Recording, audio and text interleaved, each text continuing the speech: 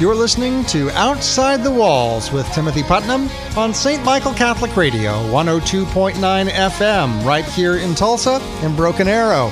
I am so glad that you have joined me again this week. As always, we have a lot to talk about, but I have to tell you, I'm just feeling a little ordinary today. You have those days, right, where you just feel a little ordinary. Christmas is past. Now what are we going to do? Well, I'll tell you what we're going to do.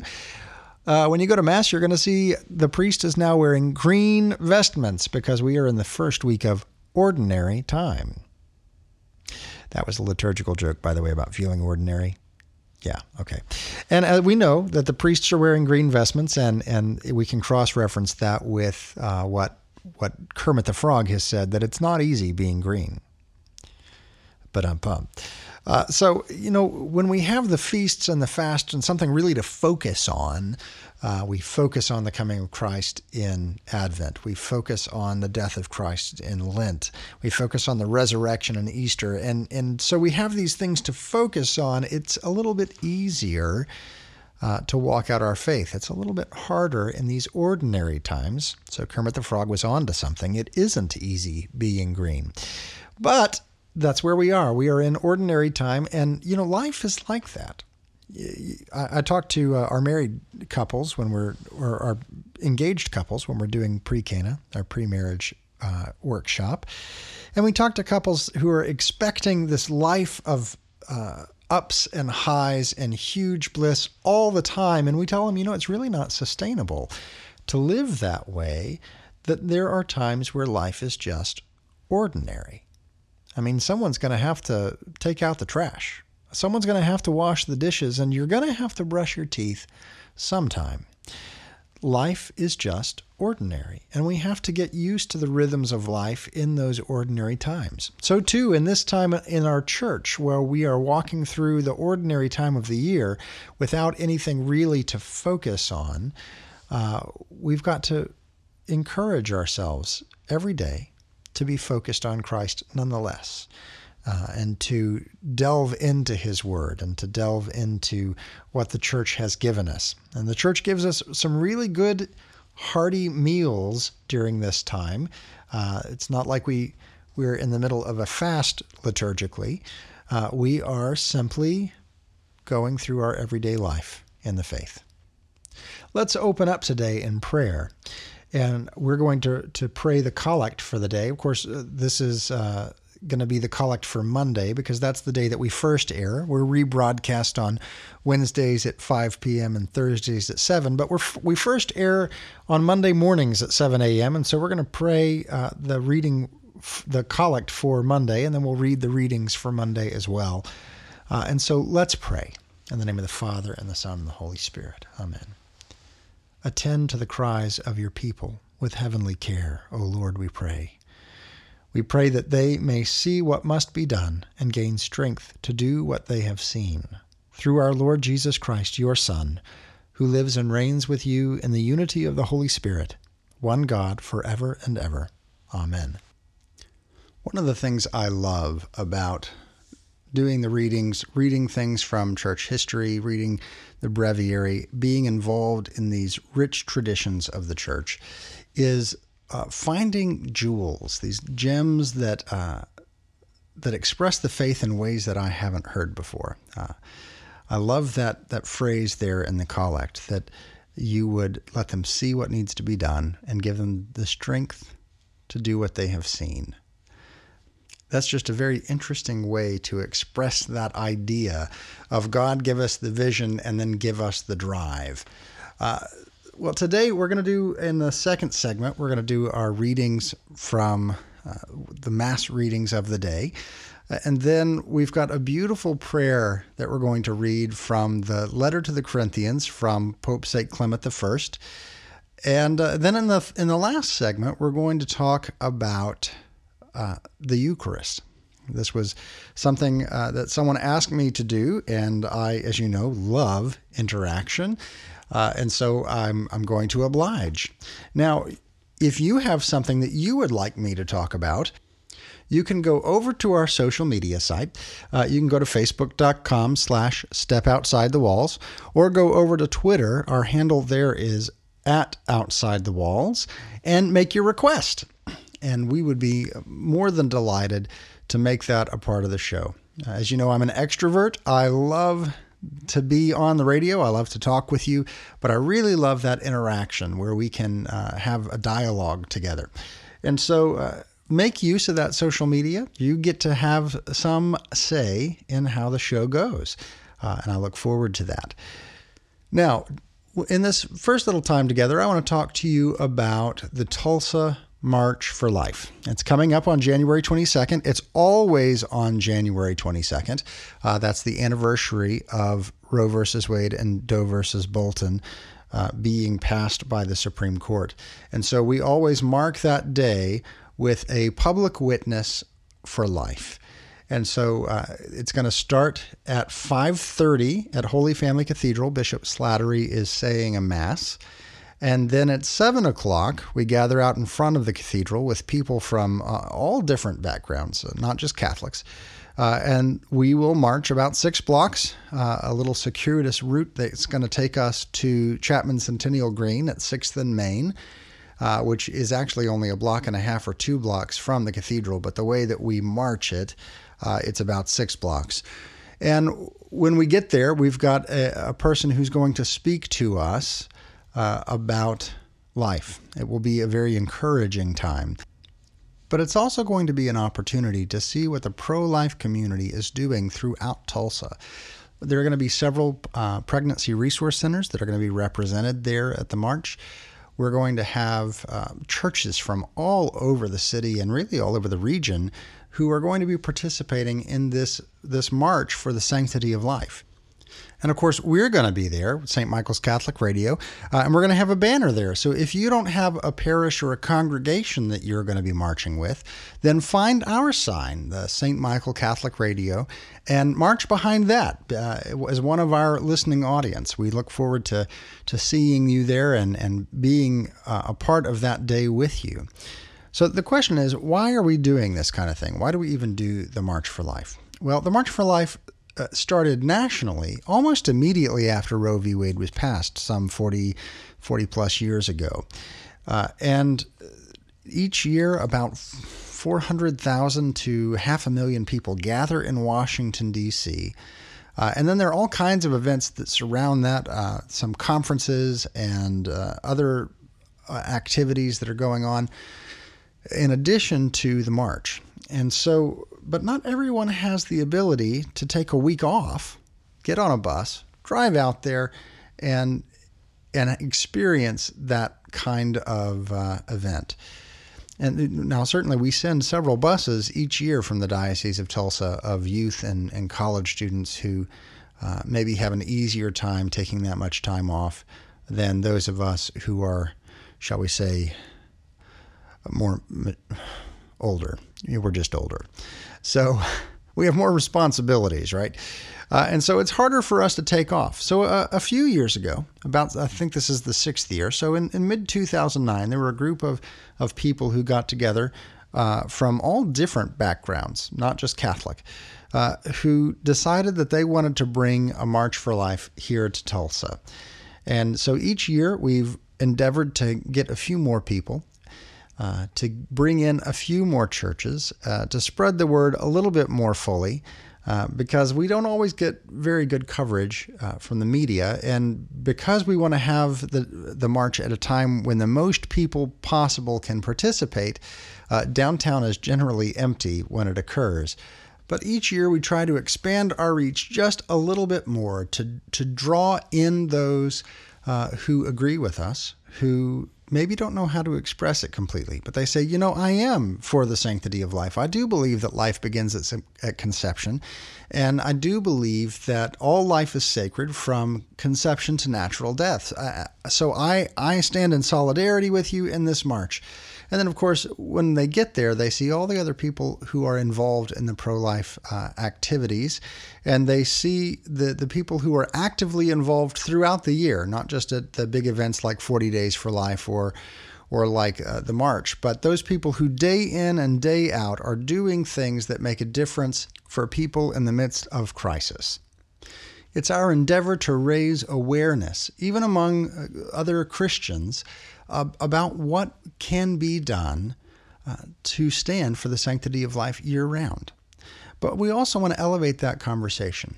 Too often, this is relegated to the political realm, where you have Republicans versus Democrats or liberals versus conservatives about how this should be handled in the United States. And this really is not a political issue, and we want to elevate the conversation for this to be about the dignity of the human person, not just about the abortion issue, but the broader concept of the dignity of the human person and what implications that carries for us to be made in the image of God, and how that should affect our policy. Yes, there is a political aspect to it. There is a legal aspect to it, but really the legal aspect flows from the implications of the broader societal and moral aspects of this conversation. In fact, this year, the speaker at the March for Life is a veteran lawmaker, a pro-life lawmaker, Rebecca Hamilton. She has a blog on the Pathos Network. Public Catholic is the name of the blog. You can Google that and find her writings. And some of it you will probably not agree with, but some of it you will. Some of the stuff she's just spot on. And I think that's important to realize, is that we don't have to agree 100% on every political policy issue for us to be united in Christ. We don't have to agree on every minutia of economics for us to say, no, there are some things that are right and some things that are wrong. Some things transcend the civil law and enter into the moral law. And so this year, the speaker is veteran pro-life legislator who happens to be a Democrat. And that's probably not something you would expect from a lawmaker who affiliates with a party for them to go outside of the platform. But as I said earlier, this is not really a political issue. It's a moral issue. And so former Representative Hamilton had a profound conversion to becoming pro-life. And I don't really know the full story of it. I just know that it happened. I've had a couple of very good conversations with her, and really look forward to hearing what she has to say there at the March for Life. But what I'm most excited about is that it breaks the stereotype. You know, as we go out and we are making our public witness, it's so easy for others to say, well, because you hold this opinion, then I now know everything about you and I label you as X, and now I no longer have to pay attention to what you have to say. And so anytime that we can present the truth in a way that maybe shakes conventions, maybe defies expectations, those are positive opportunities. And so I invite you to come out to the Tulsa March for Life. It's going to be on January 22nd, always. That's a Thursday this year. And you can show up at Holy Family Cathedral if you want to come to Mass. The bishop is saying a Mass at 5:30, and then the March begins at 7. But you're going to want to get there a little bit early if you're coming to the March, because parking can sometimes be a little bit tight. If you want to find out where to park or more information about that, you can go to the TulsaMarchForLife.com. That's www.TulsaMarchForLife.com. Well, when we come back, we're going to delve into Scripture, into the readings of the day, and then to look toward the Church Fathers, to hear what they have to say to us today. And then lastly, we're going to talk about the Eucharist, the source and the summit of our faith. You're listening to Outside the Walls with Timothy Putnam on St. Michael Catholic Radio, 102.9 FM, Tulsa, Broken Arrow.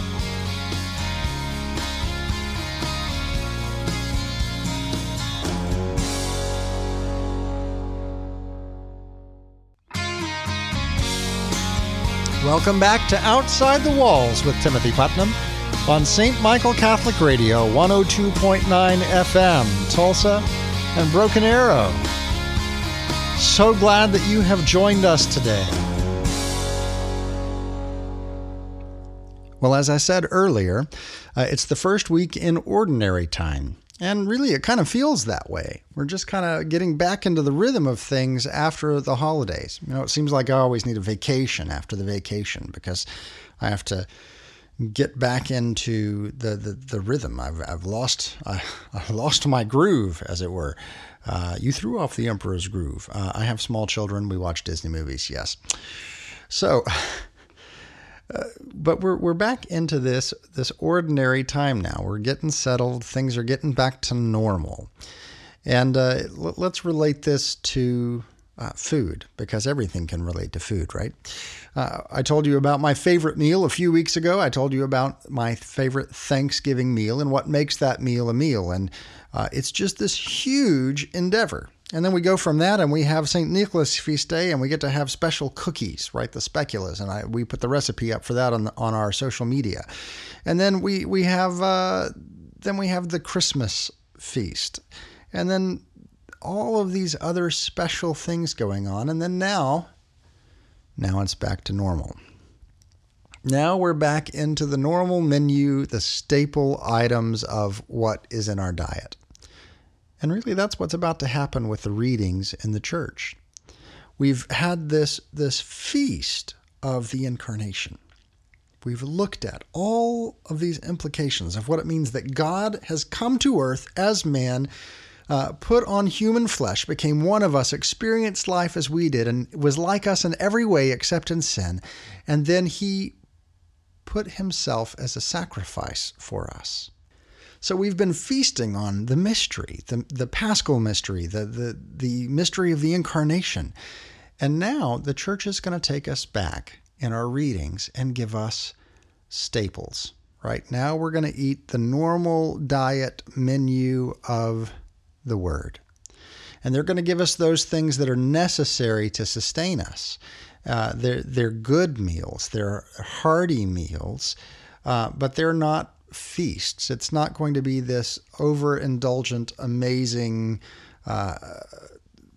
menu, right? The menu that's put in front of us now are the things that we need to live. It's our normal daily diet. And so that's what Ordinary Time is going to give us.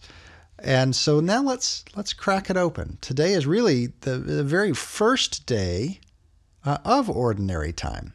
Well, if you're listening on Monday, when this show first airs at 7 a.m., of course, if you're listening on Wednesday at 5 or Thursday at 7, we welcome you. We're glad you're here, but these readings have already passed for you. You're well into Ordinary Time. You're probably already a pro at it. But for us who are listening on Monday morning, this is the very first day of Ordinary Time. Yesterday was the baptism of the Lord, which was also a big feast. And now we typically pull out the green, we put on our comfy sweater and eat our normal diet, our normal menu of the Word of God. And so that first reading today for us comes from the book of Hebrews, chapter 1, and it's really the introduction to Hebrews. It's verses 1 through 6. And we read this: Brothers and sisters, in times past, God spoke in partial and various ways to our ancestors through the prophets. In these last days, he spoke to us through the Son, whom he made the heir of all things, and through whom he created the universe, who is the very refulgence of his glory, the very imprint of his being, and who sustains all things by his mighty word. When he had accomplished purification from sins, he took his seat at the right hand of the Majesty on high, as far superior to the angels, as the name he has inherited is more excellent than theirs. For to which angel did God ever say, "You are my son, this day I have begotten you"? Or again, "I will be a father to him, and he shall be a son to me"? And again, when he leads the firstborn into the world, he says, "Let all the angels of God worship him." That's from the book of Hebrews, chapter 1, verses 1 through 6. Today's responsorial echoes that comes from Psalm 97, where we read this: "Let all his angels worship him. The Lord is king. Let the earth rejoice. Let the many isles be glad. Justice and judgment are the foundation of his throne. Let all his angels worship him. The heavens proclaim his justice, and all the peoples see his glory. Let all his angels worship him. Let all his angels worship him. Because you, O Lord, are the most high over all the earth, exalted far above all gods. Let all his angels worship him." Our gospel reading today comes from the Gospel of Mark, chapter 1, verses 14 through 20. After John had been arrested, Jesus came to Galilee, proclaiming the gospel of God.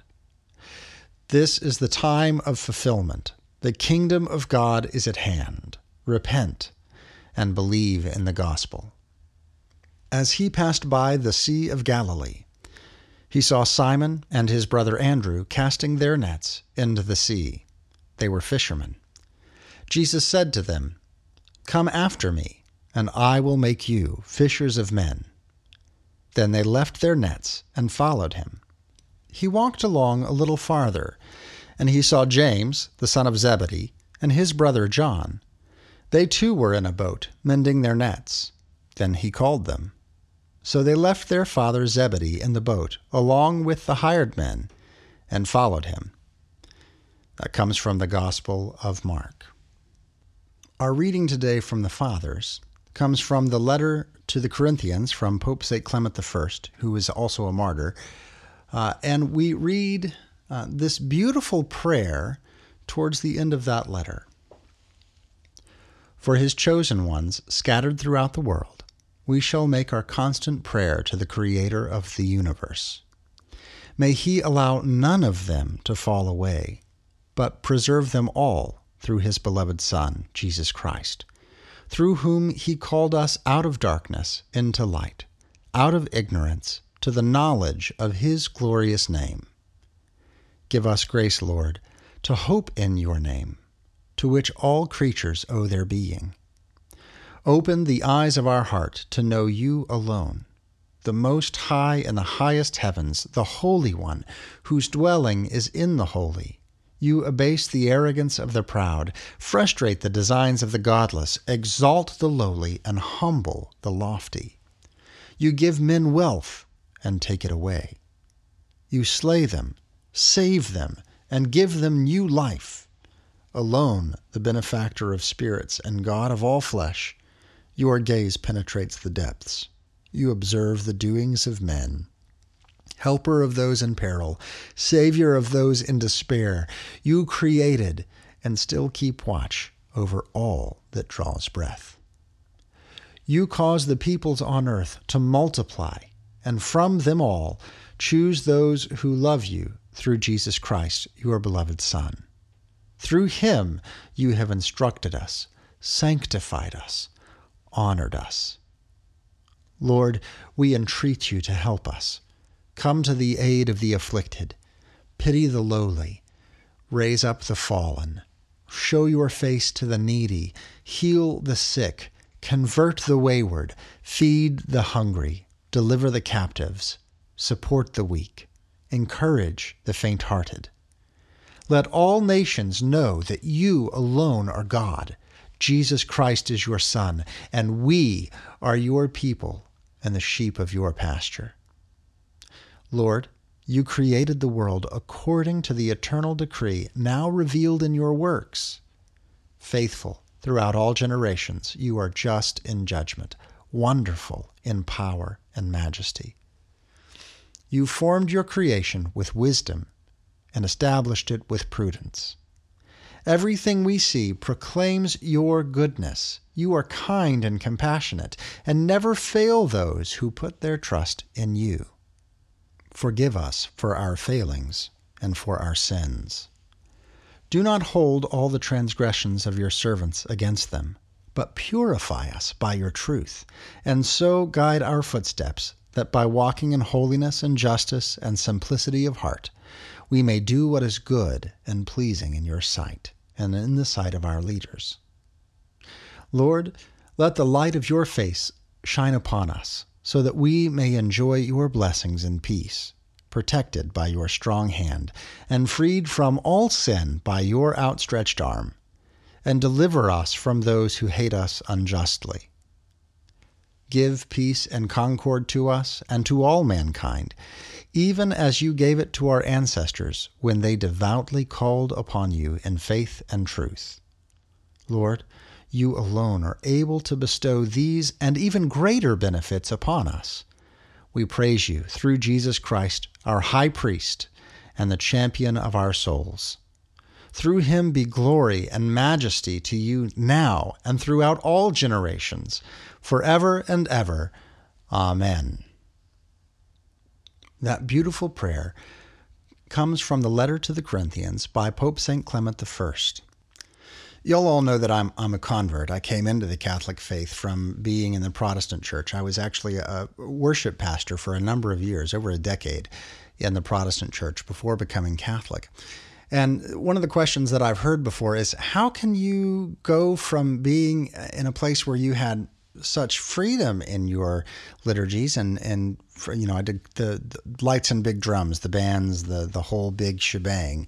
How can you go from that into something so structured? How can you go from just praying extemporaneously to having to pray something that was written out before? And all I need to do is point to this letter here, this letter to the Corinthians by Pope St. Clement I, because in all of my extemporaneous prayers, I never fully conveyed and encapsulated my emotion and my thought as well as he's done right there. We have no problem assigning our emotion to a love song. Oh, it's our song, right? But somehow when we get and take it into prayer, people think that by praying something that's been already written, we've lost something. When I say we've gained something so beautiful that it's beyond compare. When we come back, we're going to talk about the Eucharist, the source and the summit of our faith. You are listening to Outside the Walls with Timothy Putnam on St. Michael Catholic Radio, 102.9 FM, Tulsa, Broken Arrow.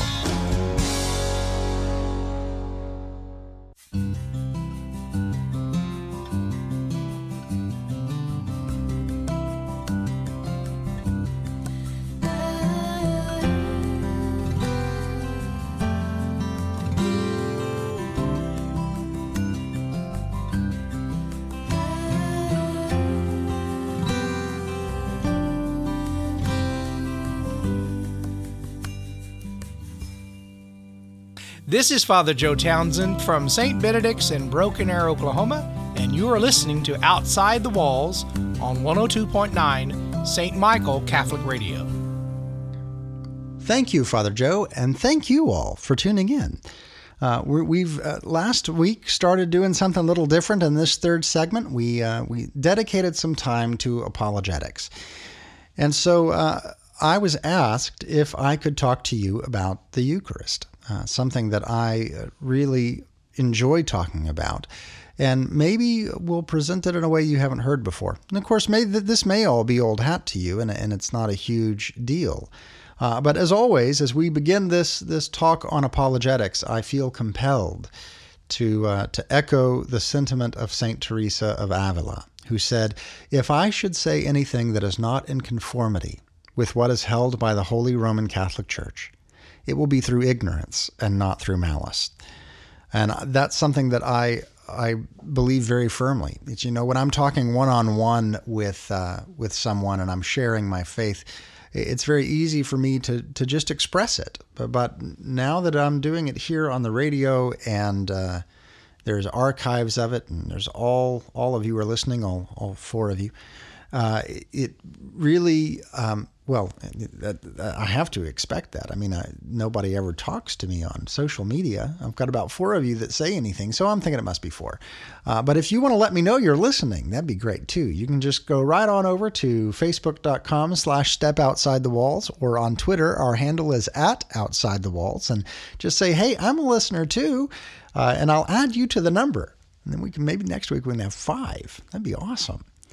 But now that it's archived and it's out there in public, it's a little bit more nervous because I am a convert and I don't have a lifetime in the Catholic faith. And so I can express this in the way that it makes sense to me, and I can do it as best as possible, and sticking close to the fathers of the church and sticking close to the way that the church expresses it, but also knowing that maybe I missed something. Maybe there's some other way, or maybe there's some defect in the way that I'm explaining it. So I always want to give that disclaimer. And I also always want to say, if I've missed something, or you think that I left out an important fact or overlooked something, then tell me about it.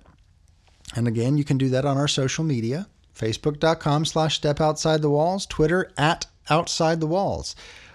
So please, by all means, if I have come short in any way in explaining this, let me know. But that being said, let's talk about the Eucharist, and specifically the real presence, the body, blood, soul, and divinity of Jesus Christ, manifestly present on the altar in the consecrated elements. The biggest disservice to our understanding in the Western world of this idea of Christ being manifestly present to us through the sacrifice of the Mass, the biggest detriment to that is this idea, perhaps it sprung up from the Enlightenment, that everything that is actual and everything that is real must be empirical, must be physical. There must be some material to it that can be tested and probed and prodded and measured and quantified. And so by believing that, we miss out on so much of reality. And people say, well, do you believe that that's real? Absolutely, I believe it's real. But it doesn't change. Well, it doesn't change in a measurable way. But all that is real is not measurable. And so we're going to talk a little bit about the mystery, and we're going to do that through philosophy. And really, everybody has a philosophy. Everybody does. Those people who say that they are not philosophical, they only want things that are empirical, and they want things that they can measure and they can test, and that's how they can prove the world. Well, they have a philosophy. That philosophy is materialism, not in the sense of buying too much, but in the sense that all of reality is material reality. All that exists is the physical world, the protons and atoms. And there are people out there who are materialists who will go so far as to say you really don't have free will because all you are is a bundle of chemical reactions going on in your brain. You don't really love someone, that's just a chemical response. Because we can put that on your head when you're having those emotions of love, and we can see exactly which places are firing in your brain to create that emotion. And so there are people who will look at that and say, oh, no, you really don't have anything. You don't even really have thought. What you have is this bundle of atoms interacting with one another in a chemical way. Well, the problem with that is the problem of correlation versus causation.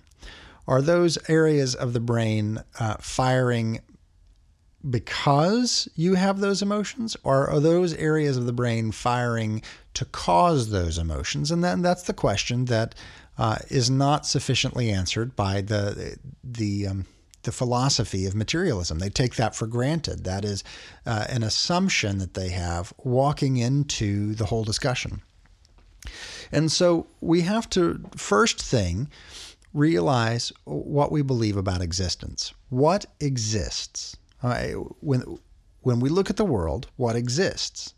Is it just those things that are physical and material and quantifiable and understandable and dissectable that we can say actually exist? or is there more? And before you go too far and say, "Oh, of course, what I can touch and feel, and that's what exists." Okay, well, then you do get into where do your thoughts come from? What about the human soul? What about all of these other really unquantifiable things? Yes, we are a physical body, but we are much more than just a physical body. We have some individual component about who we are, and we face dilemmas and choices, and we process pros and cons of those dilemmas and choices and come out with an outcome that we think is positive. We face temptations, and we either give in to those temptations or we don't. And sometimes we do better than others, and sometimes we don't. And so there are these variable things that aren't really explainable merely by neurons firing and chemical components. There are things that are real that aren't quantifiable. And so we have to start with that understanding before we get into anything about the real presence. Now, a lot of the church's understanding of the Eucharist is really based on Greek philosophy. We can get a lot from Plato and a lot from Aristotle. I bet you didn't think you'd hear those words on the radio, right? St. Thomas Aquinas borrowed heavily from Aristotle. And so we're going to use a little bit of Plato, and not the fun moldable clay, not Play-Doh, Plato, in his definition of forms, the existence of what is real and what is not. And then we're going to talk a little bit of Aristotle about essence and accidents. And that's, again, not like you spilled the milk and that's an accident. No, it's something a little bit more in depth than that.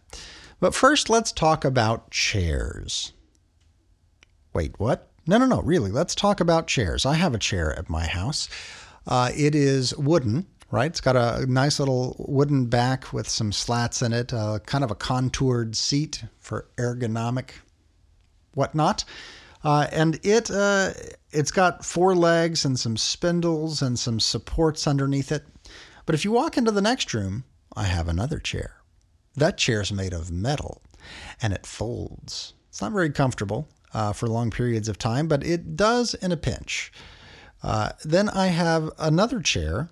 It swivels. It's only got 1 leg. It's got a pedestal, and out of that comes 5 little wheeled spokes, right? And it's a swivel chair. It's made of pleather, right? It's got arms, nice comfortable arms, and it goes up and we recognize that all of those are chairs. There they are. They're all chairs. Every one of them. It's a chair.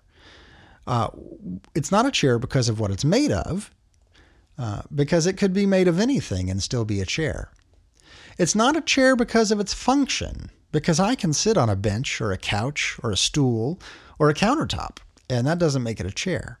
There's something about the chair that we recognize as a chair. Plato would say that that's its form, and he would say that the form is what really exists, and it exists in this world of forms, and that we recognize that form in the chair here in the physical world. But the physical world is an imperfect facsimile of chair. The chair is a chair because of its chairness, as it were, and not because of anything else. And that's foundational to understanding what we mean by Christ coming to us truly and really in the sacrifice on the altar. Now we're going to go a little bit further. We're going to talk about essence, what something really is, and accidents. It's accidental properties. So we go back to that idea of the chair is not a chair because of what it's made of. What it's made of is just an accidental property. If the chair were not made of wood, it would be no less a chair. If the chair were not made of pleather, it would be no less a chair. If the chair only had 1 leg with spindles instead of 4 legs, it would be no less a chair. Those are accidental properties to it that don't really affect its essential qualities. When we come back, we're going to delve into this a little bit more deeply and how it relates specifically to the Eucharist. You're listening to Outside the Walls with Timothy Putnam on St. Michael Catholic Radio.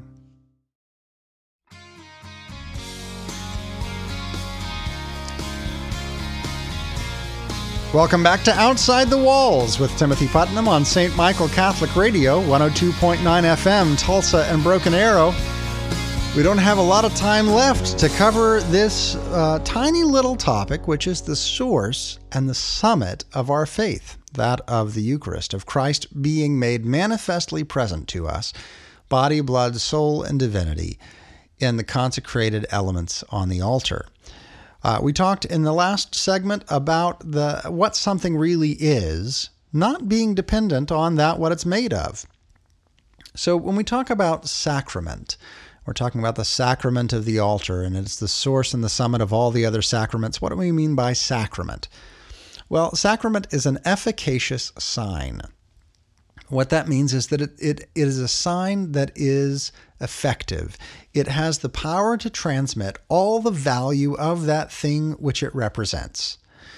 And so this brings in this completely different world of possibilities when we're talking about sacraments. The sacrament is meant to bring us all the grace of God. So for instance, if I were to draw get a 8.5 by 11 sheet of paper and write the number 100 on that. That would be a sign. Put a little dollar sign in front of it, and that is a sign for $100. But if I pull out a $100 bill, all of a sudden that one has the power to transmit all the value that it represents. I could walk into a store with a dollar bill and walk out with goods and probably some smaller bills as well.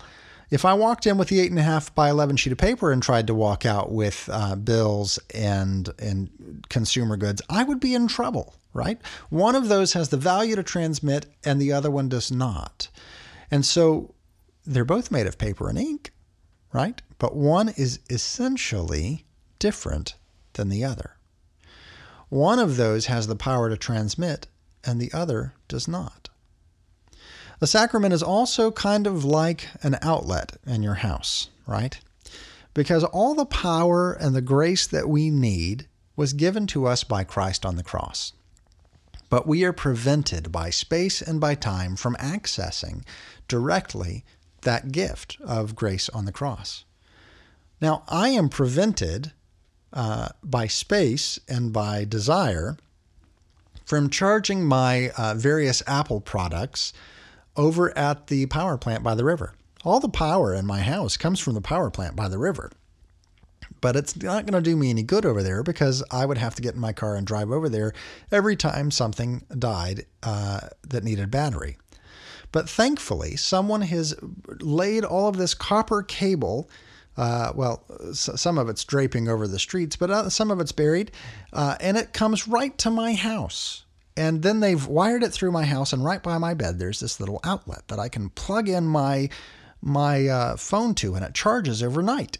And so this is what the sacrament is.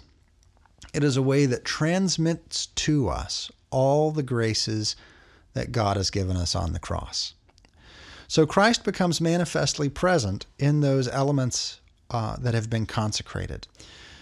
He is manifestly there. He's actually, really, truly there.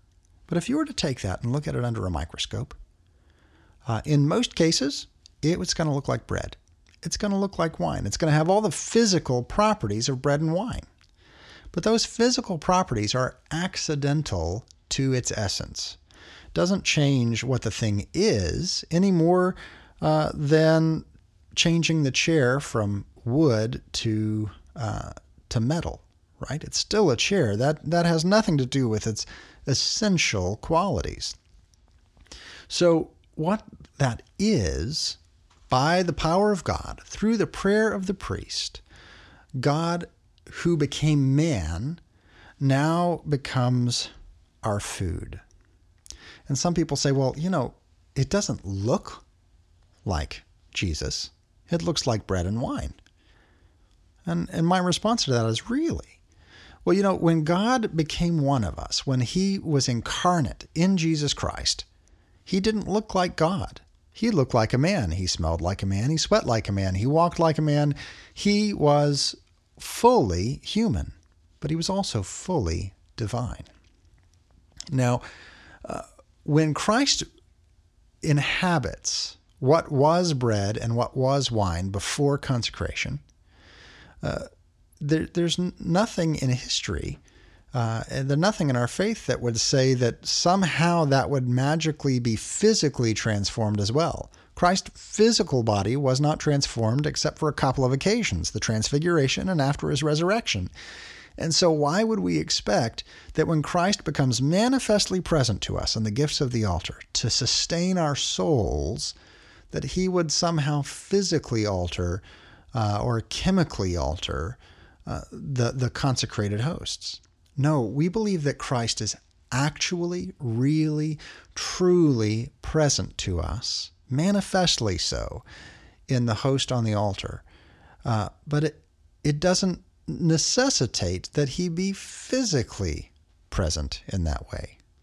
The consecrated host doesn't need to taste like body and blood in order for the body and blood and soul and divinity to be essentially what is present there on the altar. In the accidental properties, the accidents of bread and wine, but just like that $100 bill, we no longer say that it's paper and ink, and it just happens to also be a $100 bill. Those are the properties of the bill, but they don't define the bill. In the same way, we don't say that the consecrated host is bread and wine because it can't be defined merely by its physical properties. It has taken on something that is so far supersedes and transcends that which it's made of. And so we say that the bread, the essence of bread and wine, the thing that makes it what it is, are transformed into the body, blood, soul, and divinity of Jesus Christ, while the physical properties are somewhat unimportant to what the thing really is. Gosh, we could talk about this for hours, but we don't have the time.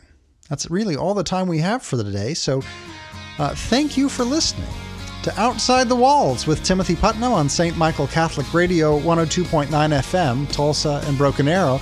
Join the conversation. There's a lot more to talk about. You can find that at facebook.com/stepoutsidethewalls or Twitter. Our handle is @OutsideTheWalls. We'll be back next week. Thank you for joining us, and we'll see you soon.